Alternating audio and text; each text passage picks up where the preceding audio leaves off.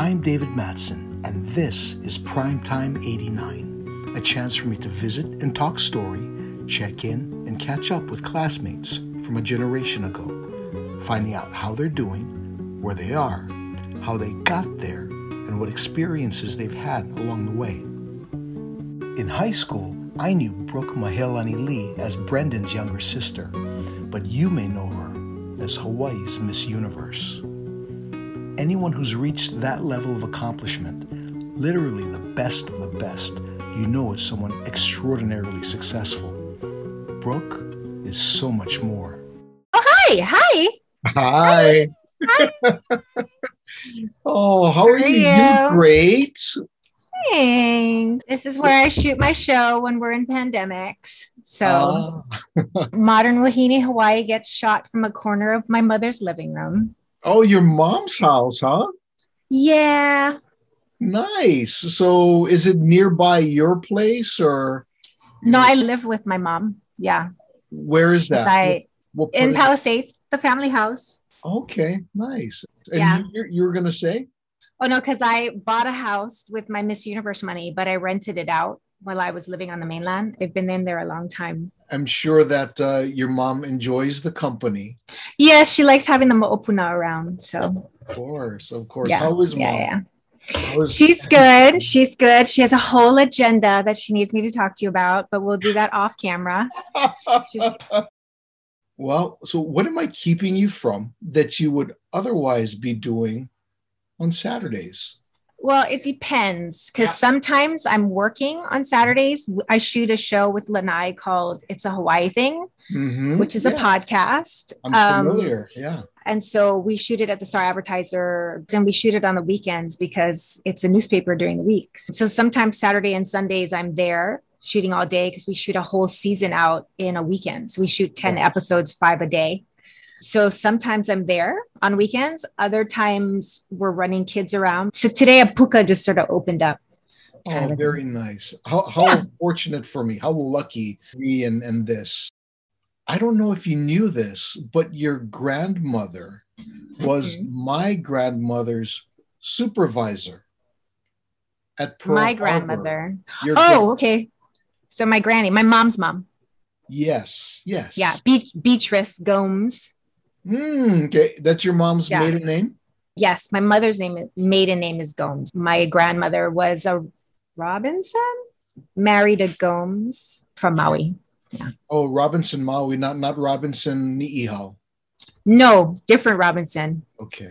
To the left of those Robinsons. The other Robinson. We're the same one, same side, same kind. Okay. Yeah.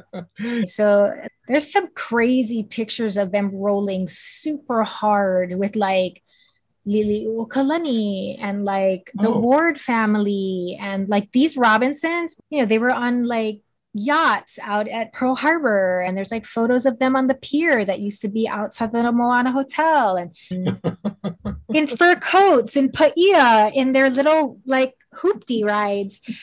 And I'm like, who are you people? They were a different side of society. And then my dad, were like straight up kua'aina, like, so yeah, very different Hawaiian experience that's happening. Sure. So your dad's half Hawaiian. Is your mom half? No, she's like a little under a half. My grandmother was half, so she's a quarter. And then her dad was a Gomes. He was like Haole. Like I would never understand at dinners. I'd go over, I'd be like, who's the ghost? Like, who's that guy? He's like transparent. Like I see veins. Like that guy's white. Okay. You said your dad's the Lee side. Your dad's side is from Molokai. Is that where you get your Korean from? The Molokai family? My dad was half Hawaiian, half Korean. Yeah. My grandmother was pure Hawaiian. My grandfather was pure Korean. And his last name was actually Cho. So he changed his last name to Lee because he didn't like his birth father. He liked his stepfather instead. The Molokai Lees are really related to Cho. So they lived on homestead in Ho'olehua and raised like 11 kids on the homestead. So when people come up to me when I won Miss Universe and I'd go to Korea and do things because I'm the only Korean, to ever won. And so Korea got really excited. A lot of Lees would come up to be like, we're related. And I'd be like, is your last name Cho? And they'd be like, no, it's Lee. Like, I'm not related to any Lees that are Korean. The only Koreans I'm related to are Cho's. All my grandfather's brothers' last names are Cho. He's a faux Lee and a real Cho. A couple of the kids went to Kamehameha and boarded. My father wasn't one of them. He went to Molokai High. And then he came to Honolulu to go to college and met my mom. And then he got drafted and went to serve in Korea. And then my mom started having kids. She had my oldest brother, who was class of 79. And then she had my brother and me. So. Okay. So there's a big gap between your first brother and your second brother. Yeah. My dad was gone. I don't think he was there when he was born. And then he was there, wasn't there, didn't come back until he was maybe 2. I'm not sure.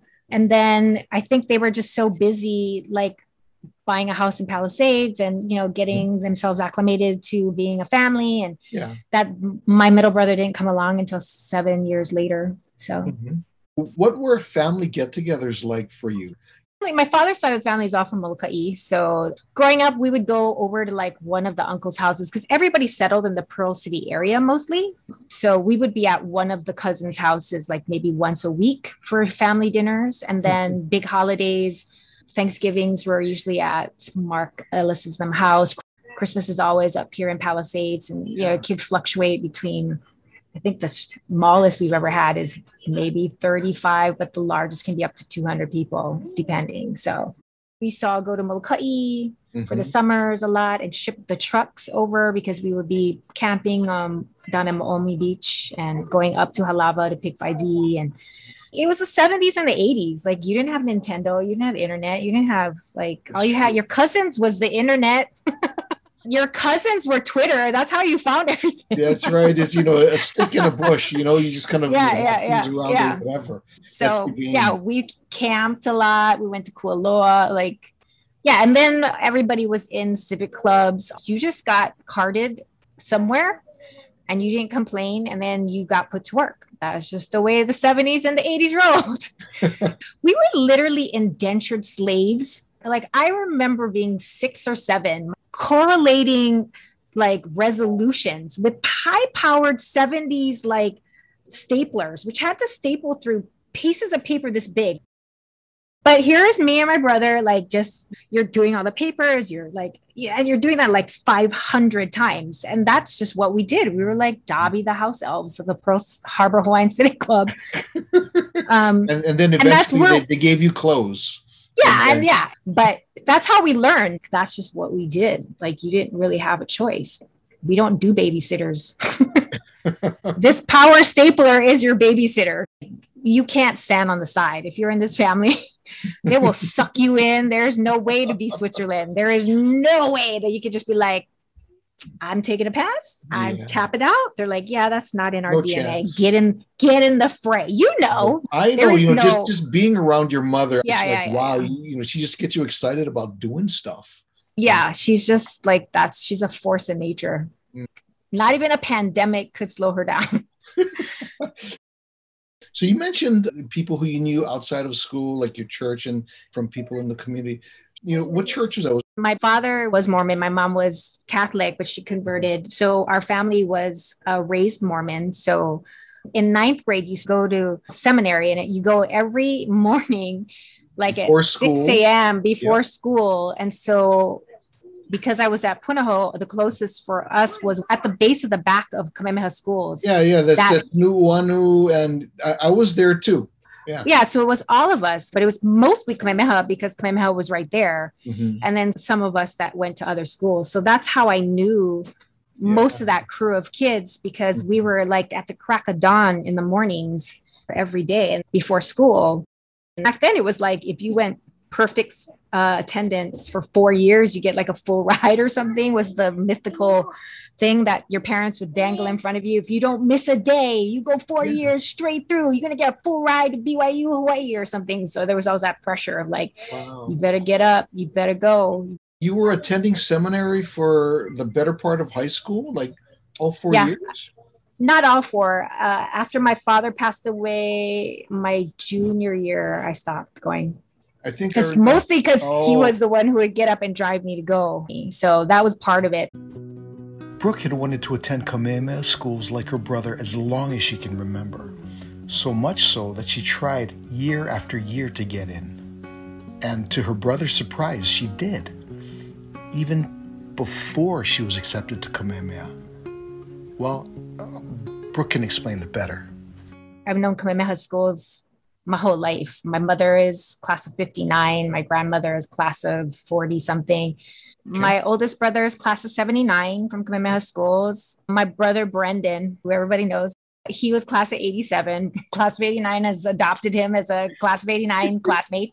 And then they were both 13-year seniors. And I was the sole one who I tried every year since kindergarten to get into Kamehameha and never got in, was really? On all the lists. You know, it was weird. And then I got into Punahou. And so I started going to Punahou, but sitting on the Kamehameha side for, you know, football, and then wearing the Kamehameha ribbons at Punahou on my jeans. And so I was that weird kid who went to Punahou but didn't want to be at Punahou. And when I went to go and take the test every year, every teacher I met at Kamehameha was like, I see you go to Punahou. I'm like, yes, I do. They're like, and you're taking the test for Kamehameha? I'm like, yes, I am. And they're like, and that is because I was like, because I want to go to Kamehameha. By the time I got in, everybody knew me because I auditioned for concert glee, 9th grade, 10th grade, 10th grade, didn't get into the school, but I did get into concert glee. How does that work? How do you even book an interview if you're not? Oh, Mr. Noble loved me. All the other concert glee kids all knew me from Mormon church and going to seminary and whatever. So I just would show up over there and walk up the stairs and go sing My Country 'Tis of Thee. And then my brother, I guess his senior year, he checked because he had tried for concert glee senior year. And he was like, why is my sister an alternate second alto?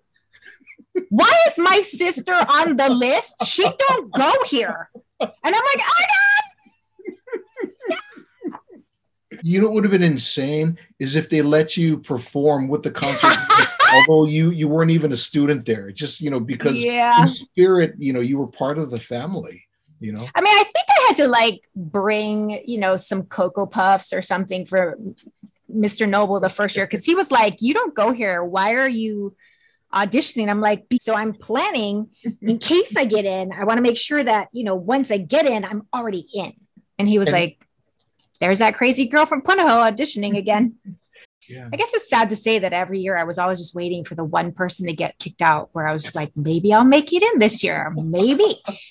Well, you know, that almost happened to be me a few times. So, well, I didn't want to mention it, classmate, but my senior year, my father had passed away, and so I became an orphan, and so it bumped me up the list. So Wayne Changdam's office called my mom, and they're like, hey, there's an opening.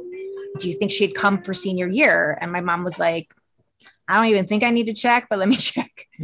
And so she's like, do you want? I'm like, didn't even get the words out. I'm like, yes, I do. Oh. She's like, it's only going to be 1 year. I'm like, I don't care. I will jam 13 years of experiences from Honolulu to concert glee to dance ensemble to Ho'ike in 1 year. You were in a lot of things and involved with a lot of things during that senior year. Yeah, I hit the ground running. Like I had a plan.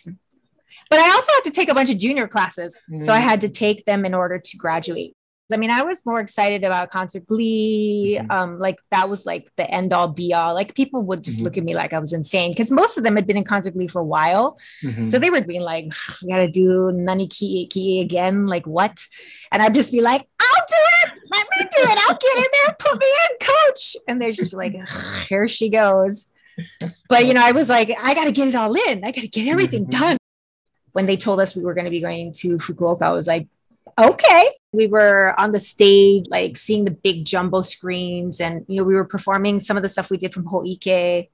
That was cool. And then there were a lot of Hawaii people there in the audience that we got to catch up with afterwards. So it was really nice to be able to go on the trip and sort of extend our youth a little bit. And so it was fun. Is there any teachers that stand out in your mind that, you know, really made a difference or left an impression with you? I mean, obviously Mr. Noble, because he was like my obsession since I was like, you know, little, because I always wanted to be in concert glee. But I had an English class. She was really nice. And I remember I won some random like letter contest. You had to write a short story about Christmas or something. Uh-huh. And so I just whipped something up. We came back for break and she was like, had Manapua in the room and like, congratulations, Brooke, you won. Da, da, da, da, da. You get a US bond and yeah, everybody gets to have Manapua. And I didn't even remember writing it really. And so then I was like, wow, when I am under, like when I'm in the clutch, I can pull some stuff out. That's really the thing. It works for me too. Clutch. It's the clutch. It's when you're in the clutch and you're squeezing a cola and you're like, I gotta really produce something here. Oh my that's when god. you focus. That's right. Yeah. And then Sherman, of course, in the dorms because I hung out with Bubba them all the time. And so he was the dorm advisor who was everybody's best friend. So and then I did the cooking Hawaiian style with Lanai and I was looking, the guy before me was playing the ukulele and they were calling him a kahu. I'm like staring at this cat and I'm like, I swear to God, I know this guy, but he ain't no kahu. And then he comes off and it's Barrett Hawaii. And I was like, oh, Barrett. floored. And then he got a little embarrassed, I think, because I was like making such a big deal about the fact that he was a kahu because I was like, brah, when he was in school, brah. Arab was just like, okay, relax. We're all adults now. I found my way. Hey, I do youth ministry. He goes, and ain't nothing those kids tell me that I can't. It's like, I'm not clutching no collars. Anything they tell me, they're like, oh, I can't tell you. He's like, brah, trust me. This kahu, you can tell him anything you like. It's like, yeah, I can second that. Mm-hmm. Yep, he's the guy. I was the first in my family to get a college degree. Really? Both of my brothers never completed their years. So my mom didn't. My dad got drafted. They were both at BYU. They both didn't get their degrees. And so then they got married. And then she left to go work in the workforce while he was in Korea. So it was really important to her that I get it, especially after my father passed away. Mm-hmm. So that's why we were doing the pageants because we didn't really know how I was going to pay for it because my dad was the breadwinner of the family. Yeah. And the pageants sort of solidified my ability to get a degree, but there were many opportunities during that I could have stopped and traveled and, gone and modeled and whatever. And she always was really adamant. She's like, the degree is important. You can always go and model. You can always go to do those things. You can't always come back and get a degree. Sometimes life happens. So you should make it a priority. So I did. So graduating was a big deal. Let me play the devil's advocate because just for fun. So I consider myself pragmatic. And so understanding how successful you've been, hugely successful in just about every other area of your life. Do you think that your life would be much different if you didn't get your college degree? I mean, I think in the profession that I'm in, perhaps not, but I do know for a fact that having to slog my way through Chaucer and writing papers with a BA in English for a girl from Pearl City who caught the 53 bus to school every day and transferred in town to the number 4, no one can take that stuff away from me. And being able to write has been a saving grace long after the crown was no longer on my head. And I think college really pushed me past my comfort zone as a local pretty girl in Hawaii, because a lot of times when you're blessed to look a certain way, things are not expected of you. And I knew that in the modeling profession. That's probably why I fell in love with doing pageants, is because being a model, no one cares what you think because you just have to look a certain way and fit into clothes and no one's asking your opinions. And the minute someone asked me my opinion about something, it was literally like a light went on and I was like, I'm allowed to understand and participate and have an opinion about adult literacy and, Hawaiian issues and, what's happening here in Hawaii, what's happening around the world. And so getting a degree just sort of gave me the opportunity to explore things that I wouldn't have asked myself otherwise. I would have never opened a Chaucer book I wouldn't even know what that was. I'm from Pearl City. You know what I'm saying? Like Joffrey Chaucer. Yeah. It forced me to look at the world in a way that wasn't so myopic. being at Punahou, it taught me to push myself and to be okay with not being the best at everything. Mm-hmm. And then when I went to Kamehameha, it was like literally like I was Wizard of Oz. And if I were the lion, it gave me my brain. If I were the Tin Man, it gave me my heart. I finally put all the pieces together and I was like, I can be smart and I can be Hawaiian and I can learn all of these issues and I can do all these things. Do you know the difference between the Miss America and the Miss USA pageants? Did you even know there were two different pageant organizations? Next, Brooke tells us everything we need to know about the two. How did you get into the pageant scene? I mean, I dabbled in it in high school, but I was really bad at it. I only did it because like friends did it, and then I didn't place or do anything. And then after my father passed away, I needed money for college. So I was running in the Miss Hawaii America system because you get free money for college for just running. So my first year that I ran, that year I was Miss Downtown Honolulu or something. And I won like a $17,000 scholarship to Chaminade. Like I didn't even place that year. And then every year I just kept running so I could supplement my scholarship and get my degree debt free. So so the pageants were really an end to a means. And then I wasn't good at it. I never won Miss Hawaii America. And then on a lark, I decided to run for Hawaii USA. What's the difference between America and USA? The America system is for a younger girl. It's like 18 to 24, and it's all scholarships. So it's all money for school. You have to be enrolled in school to go. School has to be your primary focus. It's scholarship driven. And then Miss Hawaii USA is purely a commercial pageant. It's all cash. And then I ran for Miss Hawaii USA on a lark and then won. And then winning universe was like, we just lost our minds. Everybody just lost their minds. Yeah. It was strange. Oh, yeah. I guess so. I mean, the strangest thing was that someone who I actually knew was on that stage and won. Yeah, I know. I get that from a lot of classmates. Like they all know where they were. They're like, I can tell you exactly where I was when I was like flipped on the TV. I was in college at such and such and or wherever. And I'm like watching you walk across the stage. And I'm like, what? When, I saw it unfold, it was just crazy. When I won USA, like in Shreveport, Bossier City, like two people came, like my mom and my stepdad came and the pageant director, like nobody came to Shreveport because I was just there to represent the islands, hand out some macadamia nuts. We didn't think anything of it. And then I won and, it exploded back here. And when I went to Universe, I was so like, I guess over it, maybe, I don't know, because it was such a tumultuous year because Donald Trump had just bought the pageant when we went to Shreveport. And so his then wife, Marla, was the host of the pageant. And it was his first full pageant and he didn't know what he'd gotten into. And so we were all staying at some walk-up hotel in downtown Miami, which was like in a really sketchy area of downtown. And my cousin Damon Diaz, he literally would come down every day to walk me. He's like, this is literally like Hobron Lane. He's like, you guys are literally staying on like Hotel Street. I can't even believe that they're bringing 80 something of the most beautiful women in the world to stay in this crack den. This is a dangerous area.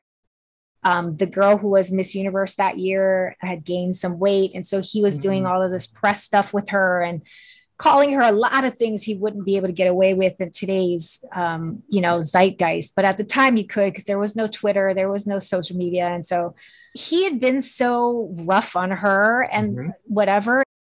When we did the Miss Universe pageant, they put in that, Miss Universe should be held to a weight clause. Should the next Miss Universe be held to a weight clause in her contract? And it was like a 1-800 number you could call on the screen for people to say whether or not she should.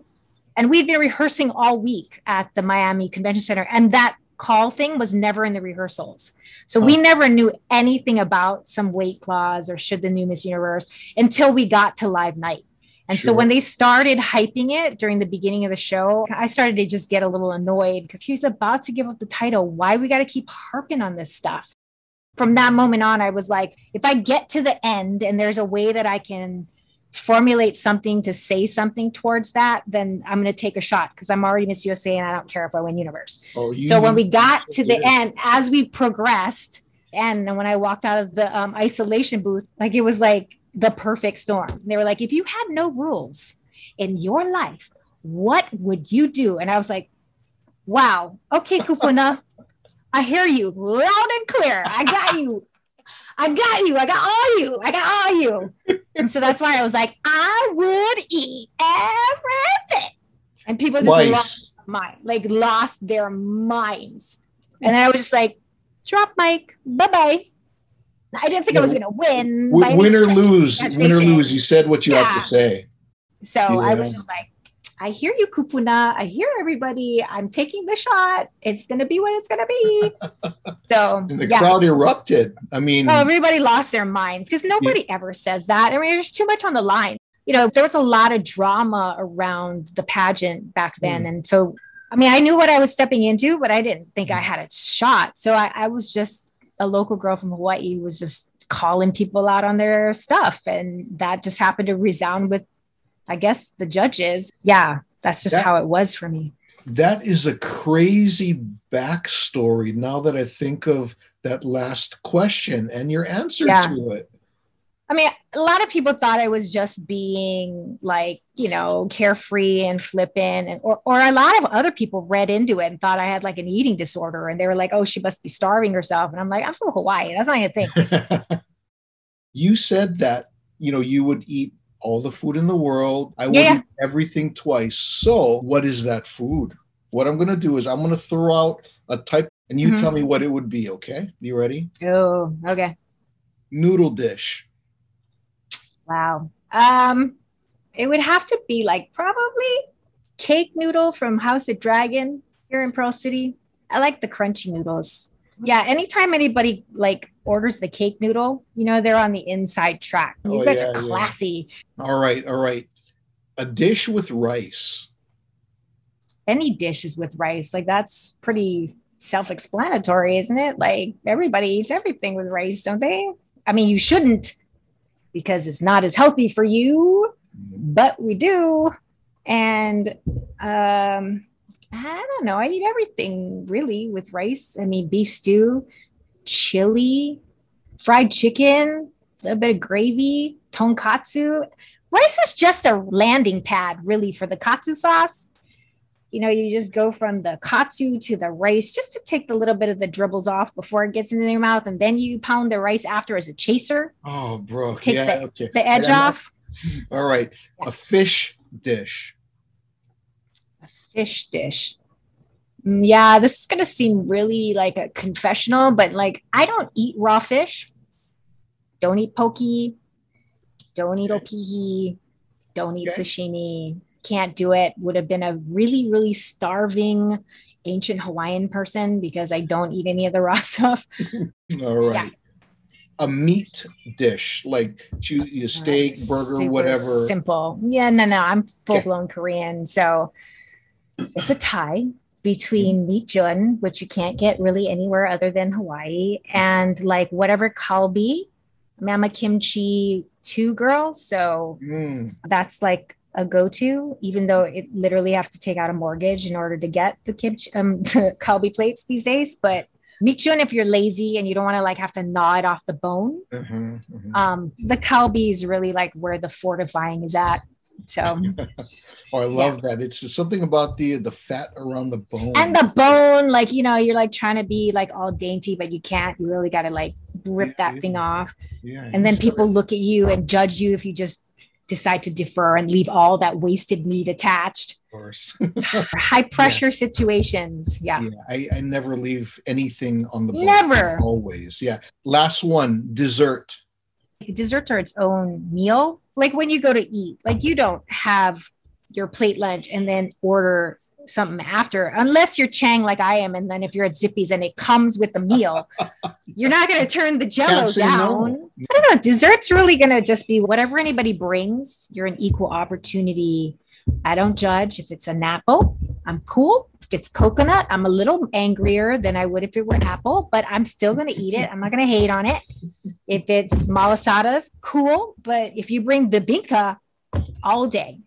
All day. It's just Filipino mochi. Sure. I can handle that. If anybody brings mochi, you're like my best friend. I'm seeing a theme here. So basically, when you said you would eat all the food in the world, you literally meant all the food in the world. Yeah. No, like from the minute I was crowned Miss Universe, any plane I got on, yeah, if the flight attendant had seen the pageant, which 90% of them had, they would serve me all my meals twice. I would get 2 cookies. I would get 2 desserts.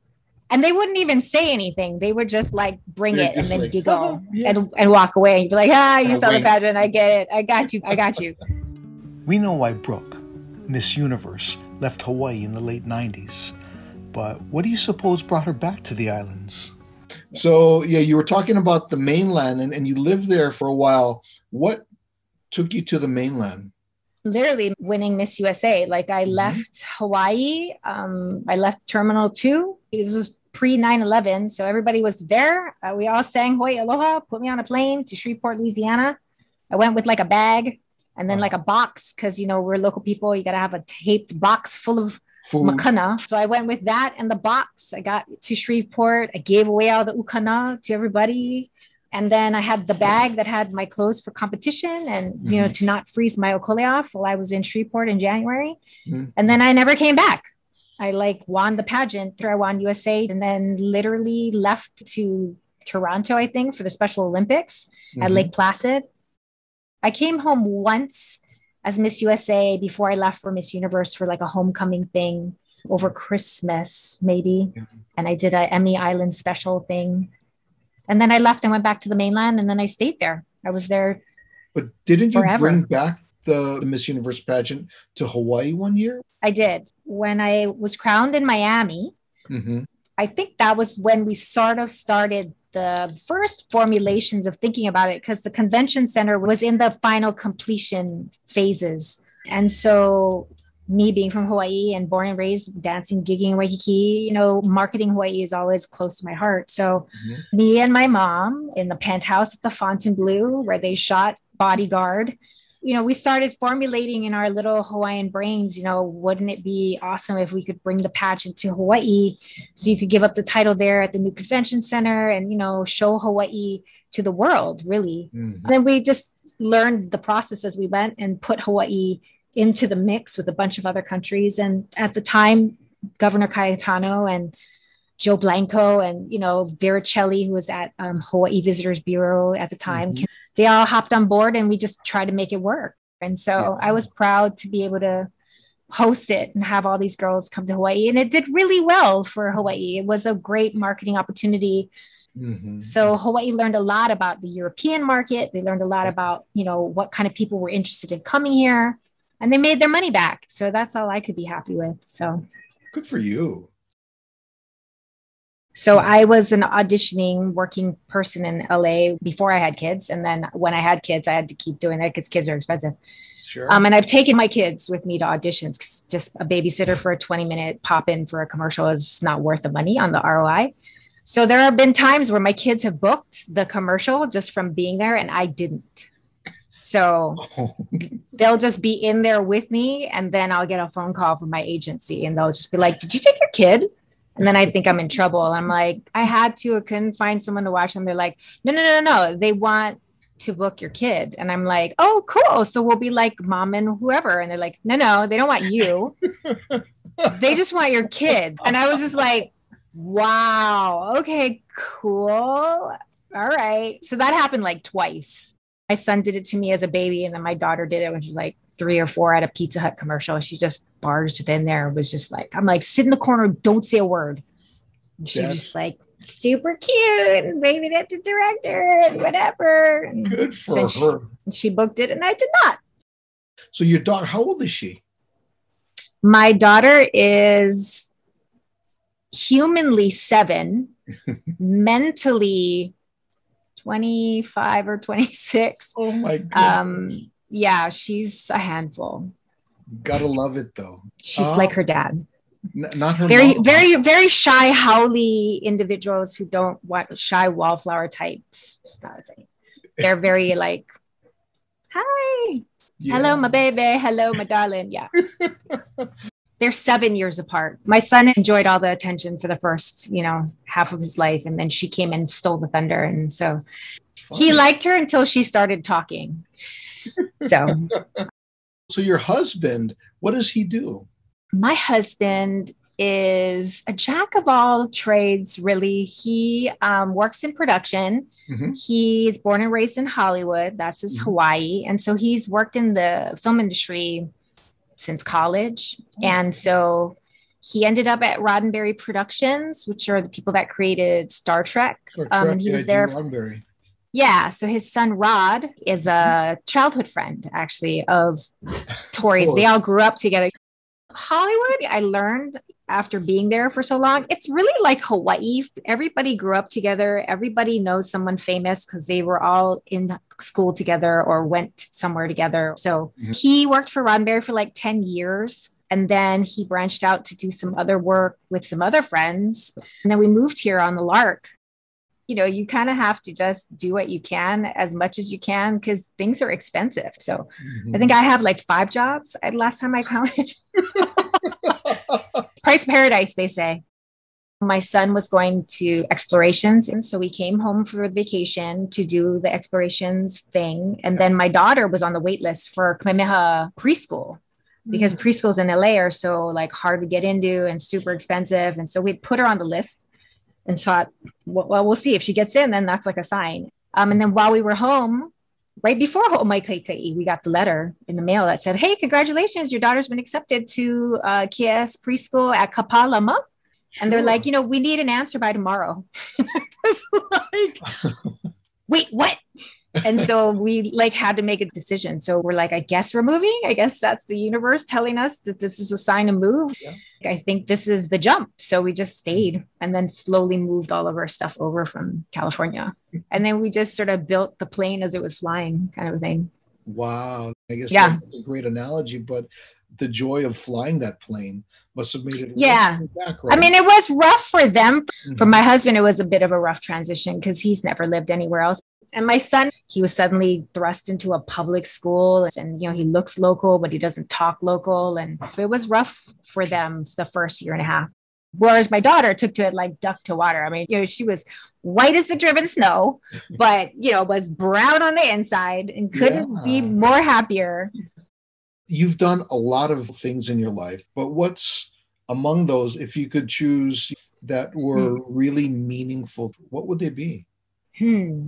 I mean, I guess bringing the Miss Universe pageant here I was really proud of that moment, only because bringing it home to Hawaii, showcasing the convention center, have all these girls participate and understand what Hawaii hospitality is like. So, I mean, that makes me proud.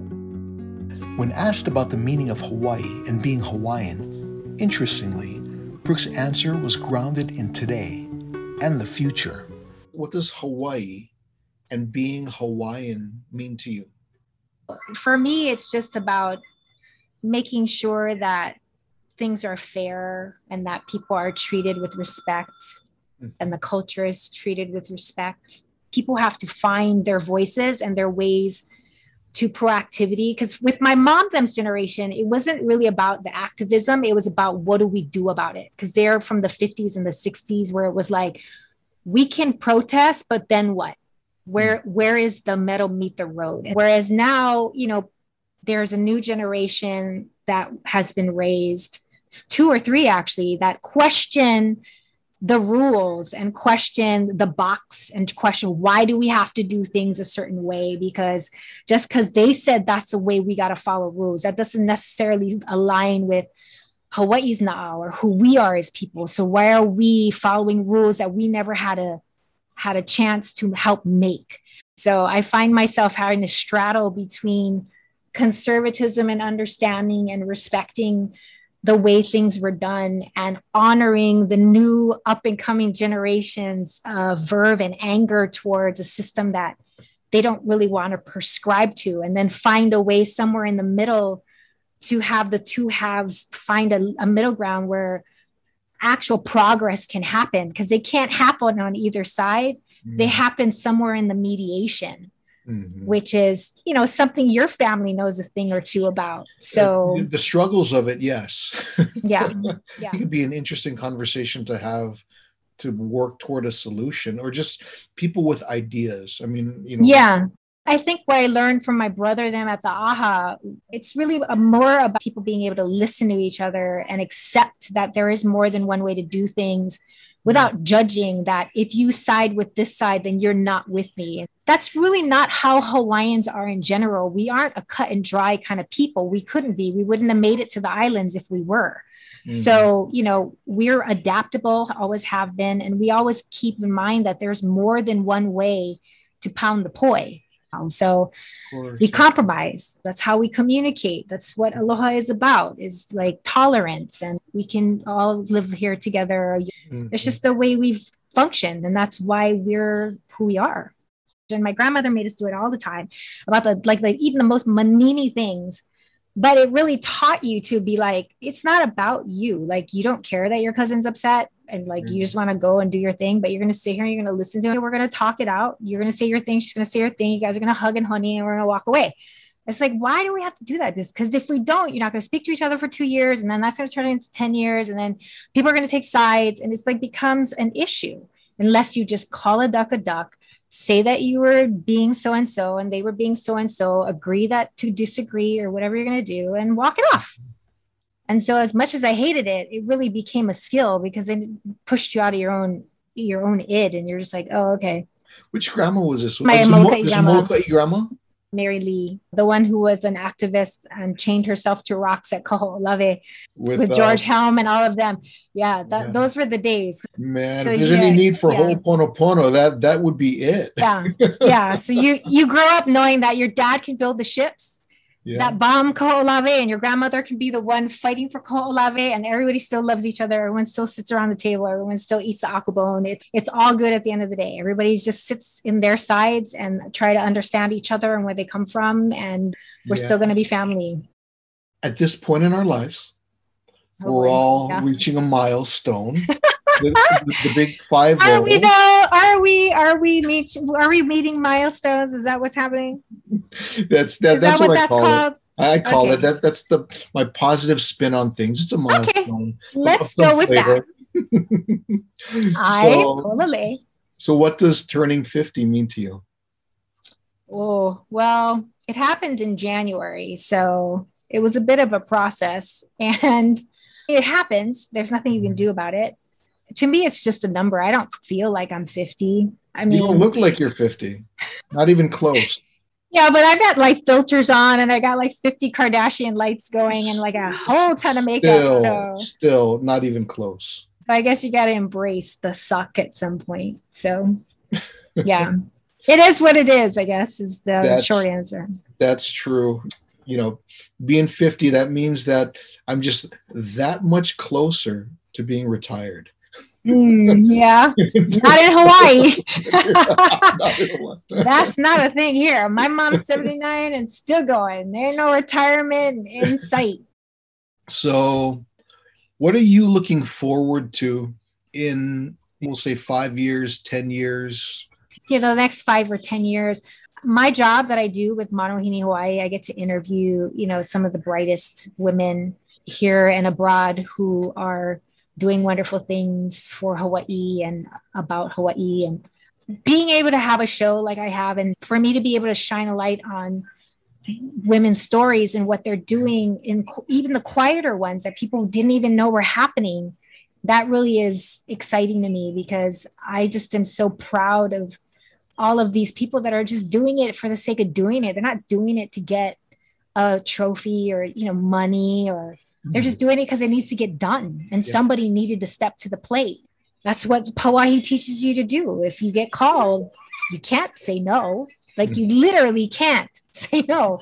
So, my show got picked up for 2 more years. So I'm gainfully employed to do Manohini Hawaii. And I just like finding the stories and elevating the people that are out there quietly doing the hard work that don't really get the attention they should. And so that really gives me a lot of satisfaction.